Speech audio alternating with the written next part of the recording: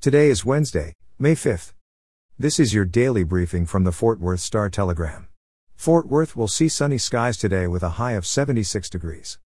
Our top story today: residents in the southern part of North Texas awoke yesterday morning to roof damage, fields of debris and downed trees and power lines following a night of severe storms and tornadoes. 2 confirmed tornadoes swept through both Bloom and Ellis counties Monday evening, near Waxahachie and Forreston, bringing with them winds likely up to 130 miles per hour and large hail, according to the National Weather Service in Fort Worth. Brief tornadoes were reported in Johnson and Collin counties as well.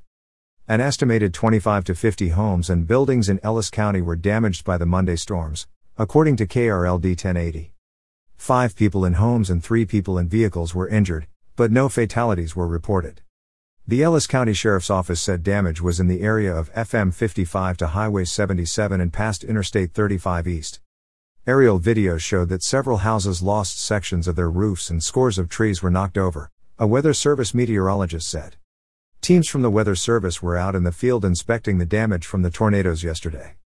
In vaccine news, Tarrant County, in partnership with the University of North Texas Health Science Center, will open a vaccination site on UT Arlington's campus today. The site will operate from 9 a.m. to 5 p.m. from Monday to Friday until at least the end of June.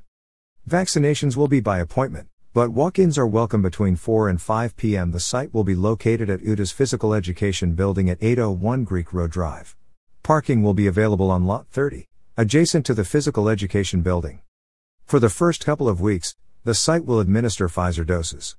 People can register to receive the vaccine at UTA or other locations across the county on the county's website or by calling the COVID-19 hotline at 817-248-6299. In more pandemic news, Tarrant County reported 97 new cases of COVID-19 and 1 death yesterday, the lowest single-day case total since 85 were reported on March 8. The number of hospitalized coronavirus patients increased by 14 to 152. The pandemic high was 1,528 patients on January 6. Such hospitalizations remained at 3% of the total number of beds in the county and made up 4% of the 3,684 occupied beds. The COVID-19 hospitalization rate of total beds has been at 4% or lower since March 23. Tarrant County has now reported 257,473 cases of the coronavirus, including 3,425 deaths. And finally today, in sports, TCU men's basketball coach Jamie Dixon has found his next assistant. Dixon and TCU are in the process of bringing Texas A&M assistant Jamie McNeely on board, sources told the Star-Telegram yesterday.